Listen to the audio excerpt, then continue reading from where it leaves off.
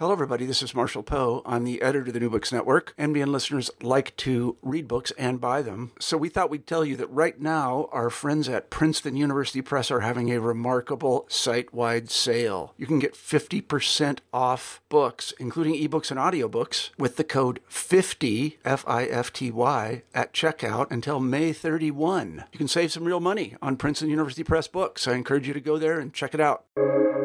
Welcome to the New Books Network. I'm Caleb Zachrin, Assistant Editor of the New Books Network. Today I'm speaking with Dr. Karen Pinto, Associate Scholar in Religious Studies at the University of Colorado Boulder. We're discussing her book, Medieval Islamic Maps, an Exploration. In this book, Karen examines medieval Islamic cartography with a focus on a particular type of map produced, called collectively the Book of Routes and Realms. Many of the maps featured in this book are visually stunning and feature far more than geographic information. Karen untangles their meanings in her detailed study. Karen, thanks for joining me today on the New Books Network. Thanks for inviting me. It's a great honor. I really enjoy listening to NBN, and it's a wonderful resource for all of us. So thank you for doing this. Of course, this book is. I've recently kind of undertaken reading books about maps, and it really is just an incredible resource to look at because they really do tell you so much more than just the landscape of a place. They tell you about the people that were making them.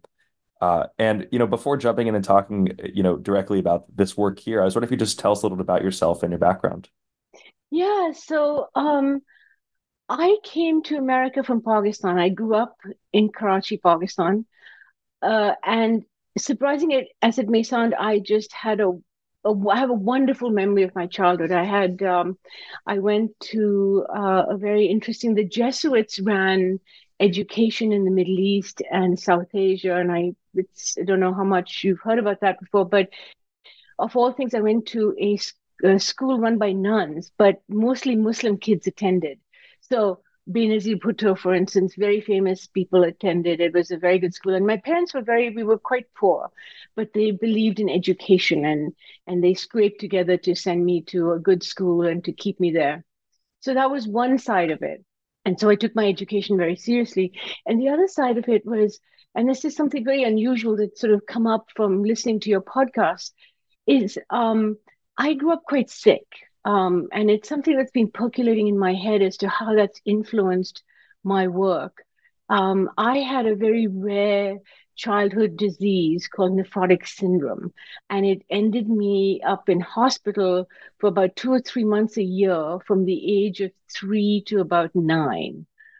And as a result, when you're a small child in a hospital bed, what do? Well, you read, of course, or you have someone read to you, right? I think I started reading very early. I did jigsaw puzzles, and because it was Pakistan, we didn't have a big influx of good quality jigsaws. So there was an old aunt who had like half a dozen or a dozen, and pieces were missing. And they were small jigsaws that I could make on a table that was a lap table for the bed, because I was forced to stay in bed, which was really difficult as a child. You want to be running around. But I think that made me a scholar, and it made me really interested in details. So one of the things with those jigsaws was pieces were missing, and it was always the same pieces. So I kind of memorized that, right? And the images and understanding them, and then all the books. And I collected so many books that by age 9, I opened the first local lending library in my community because I was a nerd. I'd become a nerd because of being in hospital so much. And I think that really influenced where I went. I was very lucky to come to the US. So I had good fortune. I think I was the first student from Pakistan at Dartmouth. And that also happened by pure chance because there was a Dartmouth alum who was visiting and interviewing and happened to come to my house and thought, she really needs a fellowship. She's the poorest in the bunch. So I got this wonderful opportunity and I came to Dartmouth. And at first, everybody coming from Pakistan, they all want to do economics. I mean, this is the big thing. You do economics, you become economist at MIT, not at in the World Bank or IMF or something like that. And that was your path forward. So my first semester, I took economics, and I managed to do okay in micro, but macro was utterly disastrous. And I thought, this is not the way to go. And then fell back on something that I had from childhood. And I've been listening to these wonderful podcasts you have. I listened to the one with Emily Yeh yesterday, and how she was talking about geography and how she was lamenting from kindergarten to 12th grade, you don't have much geography in the classes. But I grew up with geography in the classes, and geography was one of my number one subjects. I was my teacher's favorite. I drew maps, etc., of my own. And so I thought, why not go do geography? And so the geography department in Dartmouth really welcomed me. I'm very happy. And they did some very interesting. This was still at the point where GIS hadn't started yet, but there was still a lot of attempt to kind of do some kind of digital mapping, but it was sort of hand digital mapping, if you know what I mean. There was a lot of hand pegging, and there was a lot of on ground work, which has also really influenced my work. So, one of the things, and I'll talk about when I work with the maps that I work on, I actually go to ground, which is very unusual. Most people don't go to ground for medieval maps, but I go to ground for medieval maps because a lot of places have gone missing or we don't know what they are. And I think that comes from early geography training. Um, and then after that, I got done in 2 years, and I thought, okay, what do I do now? So I said, oh, I'll do a history major as well. So I did a double, and I went to history, and I did a history major. And then after that, I went to Columbia, and I was in the international affairs program. And then by accident, I took a course with a medieval Islamic historian, Richard Bullitt, who has affected many students, and many students who were actually in the international affairs program joined to do graduate work with him. And that's how I got into Islamic studies. And then, as chance would have it, I ended up working with another medievalist who pointed me in the direction of the geographers, and I accidentally found the maps in Butler Library, the collection of original black and white prints that were done in the 1920s on very fragile turn of the century French paper that was very acidic, and those books are falling apart, so sort of crumbling. And that was sort of how I got going. And I did a master's essay on the Mediterranean and the depiction of the Mediterranean in the Islamic maps. And this became so popular, and so many people were seeking it out, and it won a prize, etc., that my advisor said to me, I think you should continue with maps. And of course, yes, that's my love, has always been from childhood, something that I really love. And so that's how I kind of moved on to it, because even when growing up in Pakistan, when I was growing up, we didn't have GIS maps. A lot of what we were doing, figuring out where to go, the Sindh Desert is at the back of the big city of Karachi. It's a huge desert. There's no maps there, and we would take trips there as children. My father was involved with the waterworks over there. And I would remember sitting in this Jeep and thinking about where are we? How do we know where we are? Right. And it's a fascinating thought to start thinking about how do you map yourself? Right. So I think that's part of what I bring to these maps is this idea of how do we conceive of the world? How do we, how do we, how do we draw the world around us? And when I teach and I've taught classes on the history of mapping, that's one of the first things I do when I go into class, is I don't try to tell them, okay, I want you to think like this. I want to know what you think. How do you conceive of the world? Let's start there, and let's unpack from there. Because when we start unpacking your vision of the world, then you can start understanding how other people are projecting the world and why they're projecting the world in that way. You've got to be able to get to that background unpacking stage. So it's not just what you see on the surface, but what lies behind. Um, and so that's very fascinating. The other, along the way, there's a lot of theory on space, on place. I'm a big fan of Borges. And, Borges said that the only real map is the one-to-one map, which would cover the world. And he has this wonderful piece of the one-to-one map that I find quite fascinating. But getting into the crevices, is sort of what I really, really enjoy doing. I like going for the not known. I like going for the not obvious. I like going for the unconventional. To me, those are fascinating topics of much greater interest. So some of my work, for instance, one of the first pieces I wrote when I started working on my dissertation was on this very unusual group on the world maps of from the Islamic collection. So I did an essay on the Mediterranean at the master's level that garnered a lot of attention. And then after that, I realized I needed to go to the manuscript libraries to figure out what, because the maps were only in black and white. The ones that Conrad Miller printed in the early 1920s were all black and white. And as I said, they were all crumbling. And he dated all the maps by the original authors. But the problem is, as I figured out once I went to the manuscript libraries, is not a single manuscript exists with maps from the original hand of the original author. They're all a couple of centuries later. So you can't really say this map was 10th century if the copy is actually 14th or 15th or 19th. Some of them go all the way to the 19th century. It's quite amazing that the tradition was copied for so long. And that's another thing I look at is why do traditions continue when the information around us is changing? This whole idea of how something becomes classical and ossified and is continued in that sense as a classic, sort of in the way that we still read the Odyssey today, right?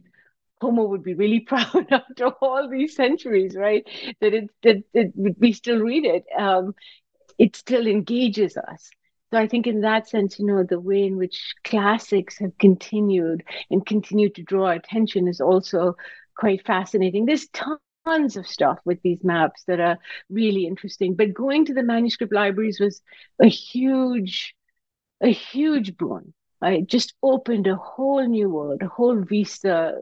Because first of all, I get to see the maps in glorious color. Many of them, some of the most elaborate ones, are painted with lapis lazuli and gold. Just beautiful images. And then I get to date them. I became, by default, a macro photographer. I already had interest in photography. When I was heading out at Dartmouth, I worked for the local newspaper and I was their photographer. And so I took my own pictures and figured out developing and all that fun stuff in the darkroom. And when I got to the manuscript libraries, I realized I needed to capture these images, and I got permission. I was very, very lucky. In fact, I have the largest store of images from Topkapi Sarai Palace, which is where a majority of those manuscripts are. So what happened was, and what happens generally is, you have a empire group take over, and what do they want? They want the goodies. They want the good stuff, right? They want the fancy manuscripts that are illuminated and all of that. So the Ottomans were the last major empire in the Middle East. And after they come to power and they get quite powerful, they're getting gifts. They're also conquering and acquiring manuscripts from major libraries in the Middle East. And a lot of that comes to Istanbul. So if you want to work with Islamic manuscripts, you have to be able to get into the manuscript libraries in Istanbul. And it's very difficult.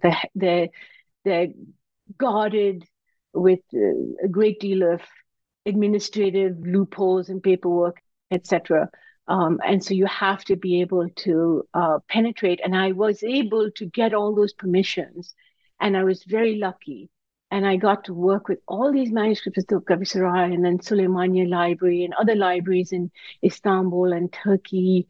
I even got to work with the Sacred Swords collection, but that's a whole other side to my work that I haven't had a chance to write up on much. But I became a macro photographer and I started photographing these manuscripts myself. And I acquired 3,000 to 4,000 images. So what I have in my hands is multiple lifetimes worth of work. It's taken a while for me to figure out that I'm not going to finish it all. So I really value actually this opportunity because it's putting it out there for other people hey, I have all this material. Let's get together and do stuff. I'm trying to find a way to preserve this material in a way that's at a library or some kind of online access that people can have access to, because I have a huge storehouse of images that have come about as a result of my research. So Yeah, anyway. yeah. I just want to highlight that, you've collected for listeners, just for context, you've collected photos and documents of nearly 1,000 years worth of maps from the Islamic world. The central maps that you focus on, it's maps collectively referred to as the Book of Routes and Realms, or the KMMS maps. So I was wondering if you could just introduce what the KMMS maps are, and why they're so fascinating to you. Okay, so the word KMMS, I came up with it actually. It comes from Kitab al-Masalik wal Mamalik, which is the Book of Roads and Kingdoms. Um, and uh, prior to, the reason I came up with, and S is the word in Arabic for image, surat. So there are some manuscripts from this tradition that don't have maps.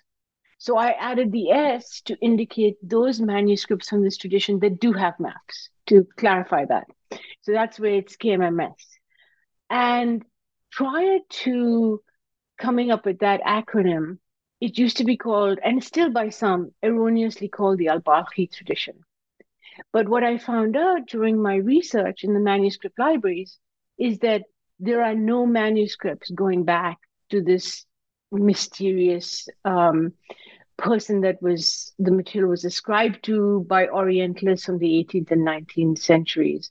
So I decided to make a break from that old, outdated way of approaching it and use this new acronym. Um, and yes, the collection is indeed very big, very rich, and I do hope for an opportunity to find a way to share some of these images online. And actually, I was listening, I don't know if I should mention this, but I was listening to this very interesting podcast of yours um, about our books. And I started thinking, maybe I could do one of those, or one or two of those maps in our books. Wouldn't that be fun? So anyway, so I think this is a wonderful way to introduce people to opportunities Yeah, in the absolutely. field. And I'm sure Mel, who runs Mel Rosenberg, who's also an NBN host, would absolutely love that. Arbooks is a fantastic project for those who don't know. With this these maps that you look at, there's a long history. Go back looking at maps starting in the 10th century. I was wondering if you could tell us about the history of the Islamic mapping tradition. What does the mapping tradition tell us about the medieval Islamic world? Just as a brief intro. It's fascinating, right? That we start thinking about how do we start mapping, right? So one of the things that's so intriguing about the Islamic mapping tradition is, as far as we know, there is no other atlas tradition prior to the Islamic mapping tradition. So what you get in the pre-Islamic mapping area, and I think I've got a work actually coming out on the influence or Arabic annotations on a medieval European Teo map. I think they must probably have seen the Teo map, because if you look at the structure of the Islamic maps, you can see how there's sort of a T and an O that's been broadened out. So that's one possibility. But prior to that, of course, we have various attempts. You get into this question of what is a map? How do you define a map? This is a endless question. Nobody has an answer to it, because when you get into the ancient period, we have a map here in Boise, Idaho. It's utterly fascinating and competes with the earliest known map, dates from 6000 BC, competes with the map in Bedolina in Italy, and it shows the Snake River and places along it, but it's very disputed because it has no labels, and so a lot of what comes down to what people accept as a map is when it has a name of a place, which is quite fascinating if you think about it. And this is a side note as I get to answer this. I was listening to a really interesting podcast on the BBC the other day about this young man from Sierra Leone, I believe. His name is, I think, Mamadou Beni. I'm need to double check that, but apparently he really wanted to go to Cairo to Al Azhar to study, and he did a bunch of things. He tried to start a shop, it failed. He did a bunch of things to try to raise money, and various things happened. And finally, one day he said, okay, that's it, I'm done. I'm actually going to get on my bike and bike from Sierra Leone all the way to Cairo. And I think it was like approximately 9,000 miles or something like that. And I'm going to go to Al Azhar where I want to study and say to them, I want to study here and please help me. I'm poor. I don't have it big. I need a fellowship or something. And what does he do to get there? He puts a piece of paper on this piece of paper. He writes the names of the major sites along the way that he needs to get past to get to Cairo. And that was an amazing eureka moment for me, and got to this idea that also related to another podcast you have, that we don't have an end of history, we just have a continuum of history. And that in the way that Janis Joplin said, and prior to her, St. Augustine said, it's all the same day. Janis Joplin used the F word in there as well, and St. Augustine doesn't, but it's all about a continuous present. And I thought that's exactly what Islamic maps are too. They're all about places along the way. So they probably were done, or at least inspired, by traders going from one place to another. And so you get these kind of route maps. Because actually, if you think about it, right, if maybe you or one of your listeners thinks about, how do you, if you didn't have your phone with a GPS app to call up on it, or if you didn't have the internet, how do you map your way from one place to another? And you don't always use the GPS, right? You've memorized these routes. So then you're not using a GPS. What are you using, right? And that's where you come into these nodes, right? And how mapping is really about the connection of nodes. So what the Muslims appear to do is they take this earlier material. Now, what is unclear is which one comes first. The manuscripts, and as I said, they were creating sort of the earliest atlases. Not sort of. These are, to the best of all of our knowledges, the earliest extant atlases. They contain 21 maps, one world map, and 20 maps of different regions. Now, the regional maps are all route-based. So it's going from one place to another, and there's a route setup. And they're very carefully parsed out. So, for instance, I'm working on a new book on the Mediterranean, and I'm updating the Mediterranean essay and putting it out as a book. And one of the striking features of the Mediterranean maps is they focus on the places around the Mediterranean. They don't go inside at all, just those right around the shore. If you go to the map of North Africa and Spain, which they call the Maghreb, then you have the area by the shore, but you also have the inner zone. It's fascinating the way they were breaking this all up and the way they were doing it as linked to routes. Then there's the question of, when does the world map come into the picture? Is that part of the original idea, and then the regional maps develop, or are the regional maps first and then the world map comes in? It's a really fascinating question. And then the other question I find very interesting is that of influences. So I remember I was at these wonderful meetings on the history of cartography, international history of cartography, that take place biennially. And I went to the first one, and I was sitting there in the audience, and this amazing thinker, Christian Jacob, was working on, he also works on maps. And he got up and he started giving this talk about, well, now, if we take a drop of Chinese mapping and a drop of medieval European mapping and a drop of Jewish mapping and a drop of African mapping. And what do we get? And I wanted to jump out of my seat and say, you get Islamic mapping. Because that's the real beauty of Islamic mapping for this period is it's bringing together all these traditions and then building on it and creating a much broader vision, a more macro vision. So they take the image of the world that's coming probably from the West, from the Western tradition, the European tradition, where you get the Teomap tradition, but they were very limited, right? It's the Mediterranean. The top of the T was the Bosphorus and the Nile. That's how you get, by the way, to orient yourself. Why do you orient yourself? You orient yourself because you are orienting yourself towards the Orient, because that's the way Teomaps pointed with Jerusalem on top, so towards the Orient.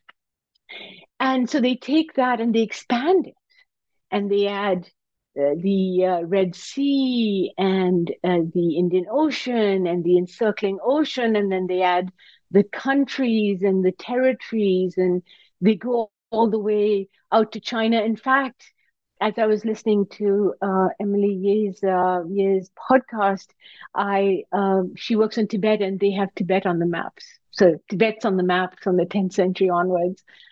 And then there's the route-based tradition. Now, if you look at the Chinese mapping tradition, which is also, I mean, the earliest example of paper that we have that comes from China has a fragment of a map on it. So the Chinese tradition was doing very focused, regional, and actually even regional was a broadening out. It was very focused maps on particular territories, estates. It starts off in a very focused way and then broadens out. They don't start incorporating world maps into the tradition until about the 11th, 12th century. So they're still not, and even that is it's more about developing a broader map of China, not of the world. So it's very interesting. And I think one of the most positive ways we can think about Islamic mapping is to think about how it consumed all these drops and then came up with a version of its own. A version of its own that was probably also impelled by their own needs, because they're big travelers, they're big traders. And the way you have the rise of Arabia and the Arabian Peninsula and eventually Mecca is because of the camel caravan trade. And they're in big demand, especially the people who can manage all these camels.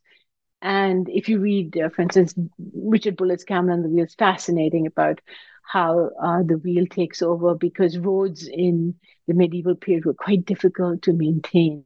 So the camel becomes very important. So you can see this as part and parcel of that. And then you have, as the Islamic Empire is growing, and you have the scientists and thinkers coming into their own and developing theories and trying to measure the circumference of the world.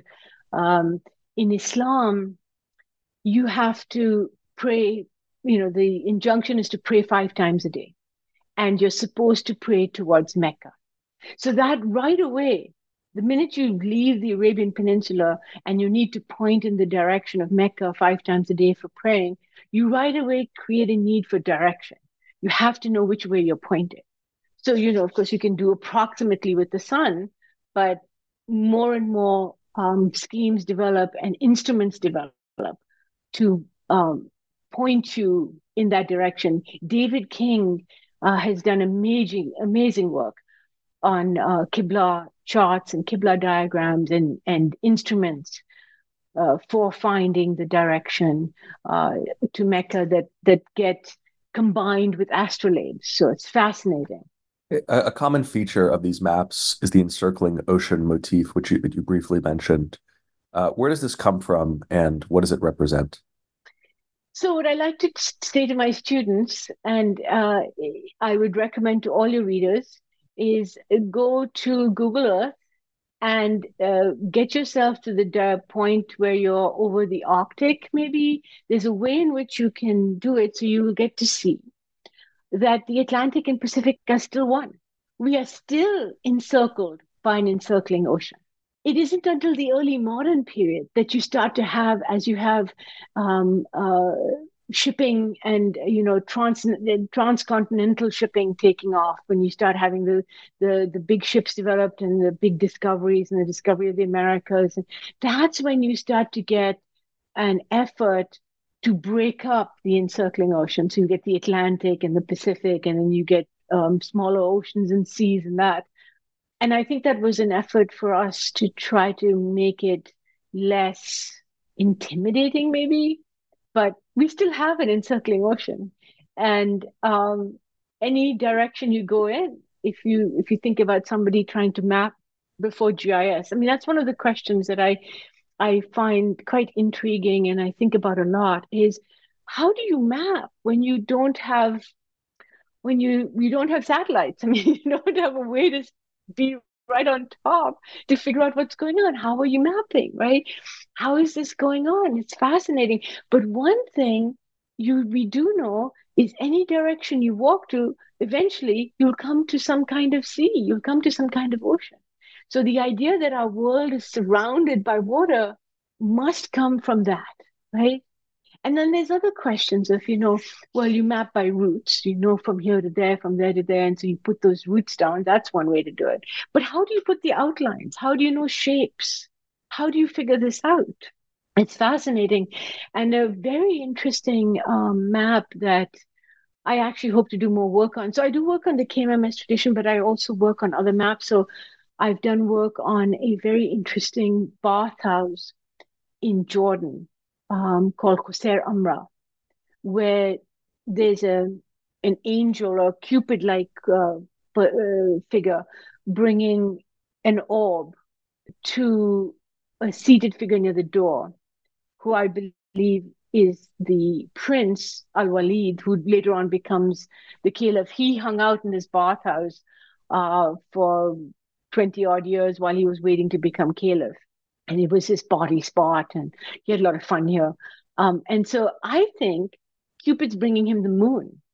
Because if you think about it, right, you're on Earth. You don't have telescopes yet. You don't have satellites. How are you figuring out what the world looks like, right? Well, one way to think about it is to look at the moon, right? And so you get a very good, and especially in the Middle East, in areas where there's, the desert and there's a lot of darkness, you get really good images of the moon. So I think we have the earliest painting of the moon. But I've also started wondering to what extent they're seeing the moon as a reflector of the world, and what if we take it there? And I haven't actually written this up yet, but it's something that I'm toying with. Another thing to think about is I found a really interesting piece in a manuscript in Turkey that was done, that is the Central Asian Turkic view of the world. And now that's a very interesting angle, very interesting idea, because they're coming from the high steppes and the mountains of, we're talking, this is some of the highest peaks in the world. Imagine thinking of the world from that perspective. To what extent are they influencing? Because the Turkic groups are starting to come in to the Middle East by the 9th century. To what extent are they bringing a vision of the world? So, it's wonderful, because it's why I encourage people to work on this material. There is no end. There is no terminus point. You can keep on working and thinking about ways in which these pieces emerged, and what they mean, and what are these places on it, and why do they signify? What do they signify? I mean, one of the things I find fascinating is when we look at maps, and we have a map on a page or even a map on a phone now, you can only have a certain number of places on that because it's a limited space. What places get on that and what don't? Now, I don't know if we could start asking how Google Maps decides what's going to be on that map or not. Does that have something to do with Bezos? Maybe that's too extreme, right? But in terms of the manuscripts, we can start to talk about how the people who made these had something in mind when they were picking certain people to be on them and certain people to be not. So I'm fascinated by absences. I think absences are really, crucial. I'm also fascinated by places and people on the maps that we've never heard of. So if Syria is on the map, if um, Egypt is on the map, this makes sense. There's nothing unusual. They should be on the map, and and we should investigate it. But if a really obscure East African group called the Buja are on the world maps, and no one's ever heard about them, and they have a double berth, not just one space allocated to them, but two, then you're like, really? Who are these people and why are they on the map? And as a result, I went into this odyssey of trying to understand who the Buja were and how we had never heard of them. And I found out they are still in East Africa. They are still downtrodden. Um, they were in the area of major gold mines, and that's probably why there was so much interest in them. But the odd thing I discovered is that we all know about the Buja too, unfortunately, through a racist rhyme that you might have heard from Rudyard Kipling. Have you heard of Fuzzy Wuzzy? I haven't now. Oh, good. That's good to know it's dropped off. But I grew up in a generation in which we were taught it as children. Um, and it's a reference to the Puja, and it comes from Rudyard Kipling. So, but we all forgot about them. We knew who they were cultural, from cultural connections, but we forgot who they actually were. And they're enshrined on the medieval Islamic world maps. It's wonderful. So Yeah, things like that. I think they're fascinating. no, that's that interest about why, or that question, why certain groups, why certain places are on maps or not on maps is, I think, a fascinating way to consider, the political decisions being made, because maps are political.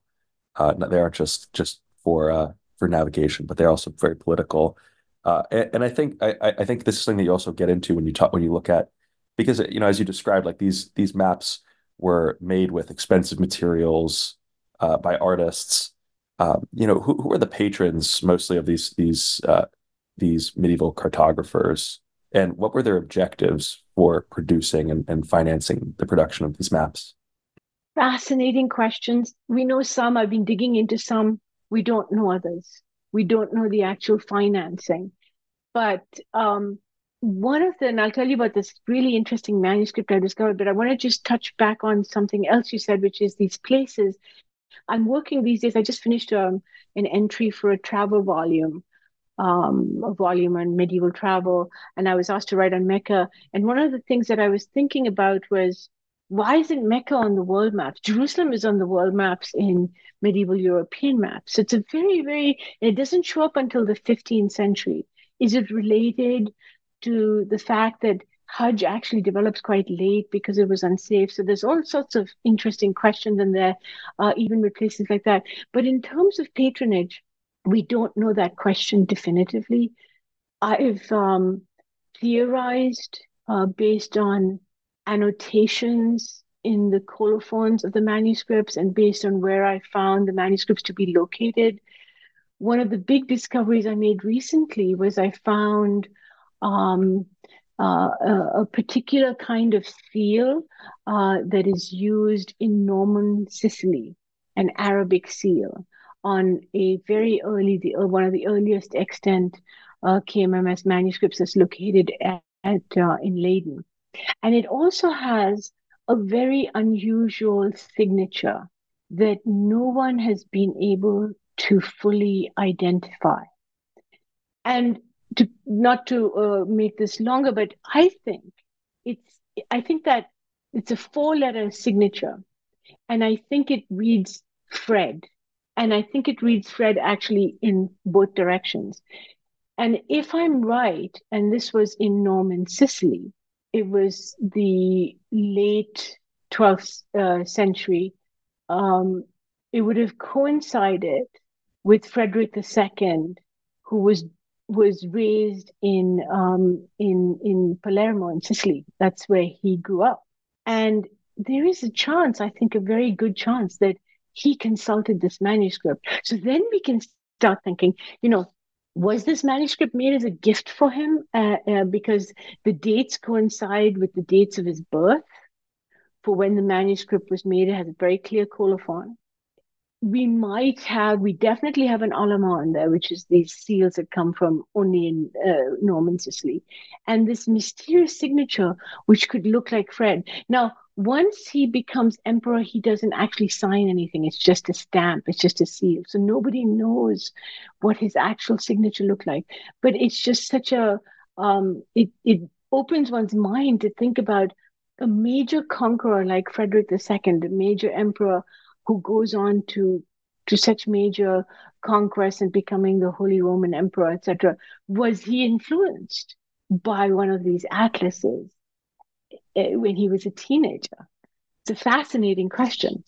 So it's a compelling question. We just don't know definitively, and you have to really dig, and you have to dig into the colophon and the materials used to construct these pieces. And that's what I like to do. I like to develop theories on that. So even just asking the question or showing, demonstrating how little we actually know about what was occurring in the past. We the evidence that we have only represents, a percent of a percent of a percent of what we can know today. And opening one's mind to the possibilities that there are things that happen that we simply don't know about, I think is really important, because anytime we can have our oversimplified narrative about history exploded, I think that helps us think better about the world that we live in today.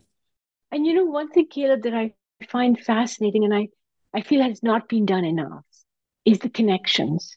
So a lot of people work in just their little area. They don't really connect out.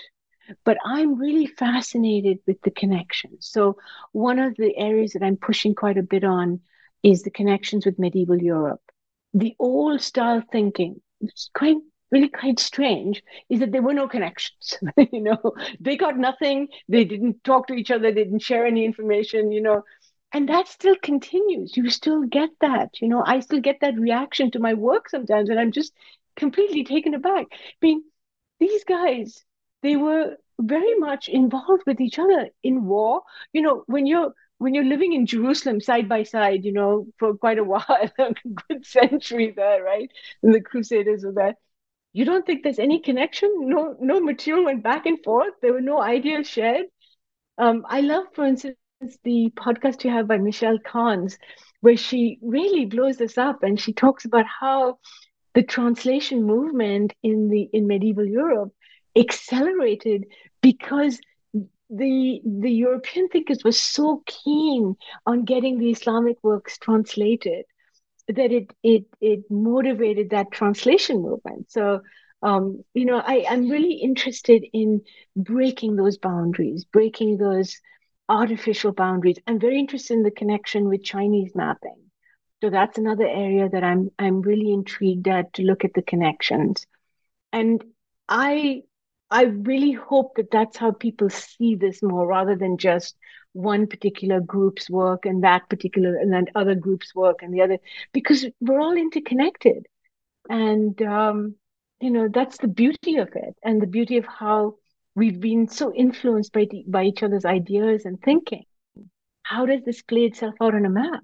You also examine the Ottoman maps that were produced, and the Ottoman Empire is a very fascinating empire, in part because it lasted so long. And I was wondering if you could just talk about the Ottomans and what you learned from them and your study of these maps. So, a couple of things. Actually, I have a new piece coming out for your readers who might be interested. It's in Turkish. It's going to be my first article in Turkish. I'm fluent in Turkish as part of working in the manuscript libraries. One of the things I'm very interested in, this piece is on that, is the border between Byzantium, which used to be called Bilad al-Rum, and the Islamic Caliphate. It's the Thughur al-Shamia. So I've been working on that border a lot and looking at how it developed and morphed over time. And in fact, the new piece coming out looks at it from the point of view of the recent earthquakes. So that's the other thing I do. I don't just stick in the medieval period. I look at modern connections to the medieval period. It's something I'm also interested in. But one of the things that's fascinating to me is how this becomes a ritualized border, a border where, you have famous Abbasid caliphs go throw themselves at that border. And then the Mamluks and the Ottomans come along and they just wipe it away. It doesn't exist anymore. So now it's just in the books and on the maps and in paper. The other thing I'm fascinated by with Ottoman mapping is the influences from Islamic mapping. So there's been kind of, again, a rigid separation. It's just Ottoman mapping almost on its own, influencing European mapping. But what about the Islamic influences that come in that helped build Ottoman mapping that then are exported out to Europe as well? Um, there's some wonderful maps that I have been working on also in the manuscripts in Topkapi Sarai that are inspirational. So and I think with the Ottomans, that's the empire we remember the most. But in terms of the Islamic mapping, we have to think about the caliphate, right? The caliphate goes from the 7th century, it peters out, and by the time the Mongols take them out in the mid 13th century, there's not much really left of them. But we've got a good 5 centuries in there. So the Islamic history does have these major empires that have their shadow. But even in empire, I don't think empire is one single thing. There's all sorts of things going on at the edges of empires, which is why I think I like that border area so much. And I actually spend time on the border area there, examining the sites, digging them up, understanding the layout of the structure of the network there, just by going to visit on site, to understand them. And I really encourage any listeners thinking about even working with medieval maps, go on site. It makes a huge difference to our understanding of the spaces and places. For my final question, I'm curious, big picture, what this study for you has revealed or taught you about the study of maps, and also the study of Islamic history. That we can use many sources for our understanding of history, that we shouldn't just be um, devoted to just a textual source, that images are very much a source too. And I think that's the number one thing I've really brought to the fore in my work is when we look at images, we can find a completely different angle on history. Because in the text, it's hard for us to know why this place versus that place because everything's written in there. But in the map, it's siphoned out. So how can we better penetrate history or at least penetrate it through another window, through an alternate way of viewing, is what I believe I have brought and continue to bring to my work. So, and I'd like to thank you as I go for this incredible opportunity. I'm really impressed with what NBN does. Great work. And I was very impressed to hear that 18 to 23-year-olds are really interested in listening to this. Fantastic. Yeah, I think, it's I discovered NBN when I was in college, and it was like this unbelievable lifeline because even when you're in college, you have your professors, but it's so hard to know what current contemporary research is being done out there. In class, if anything, you're most exposed to the classics of a discipline, but not the current papers. So you don't know what's out there, and I think that that's what I love about it. And when I saw this book, I thought it would be a really fascinating, in part because I was really curious just to see the photographs that you've taken. I do want to highlight that this book it's jam packed with incredible color images of these photos that you've taken of these maps. So if for that alone, I do recommend people go and take a look And at it. I encourage anybody who's interested in following up. I love being in touch with students. I love being in touch with people who are interested with this material. So feel free to contact me. My email is mapsgal@icloud.com because I'm the girl who works with maps. So thank you very much. Of course. Thanks so much, Karen. Thank you. Wonderful opportunity.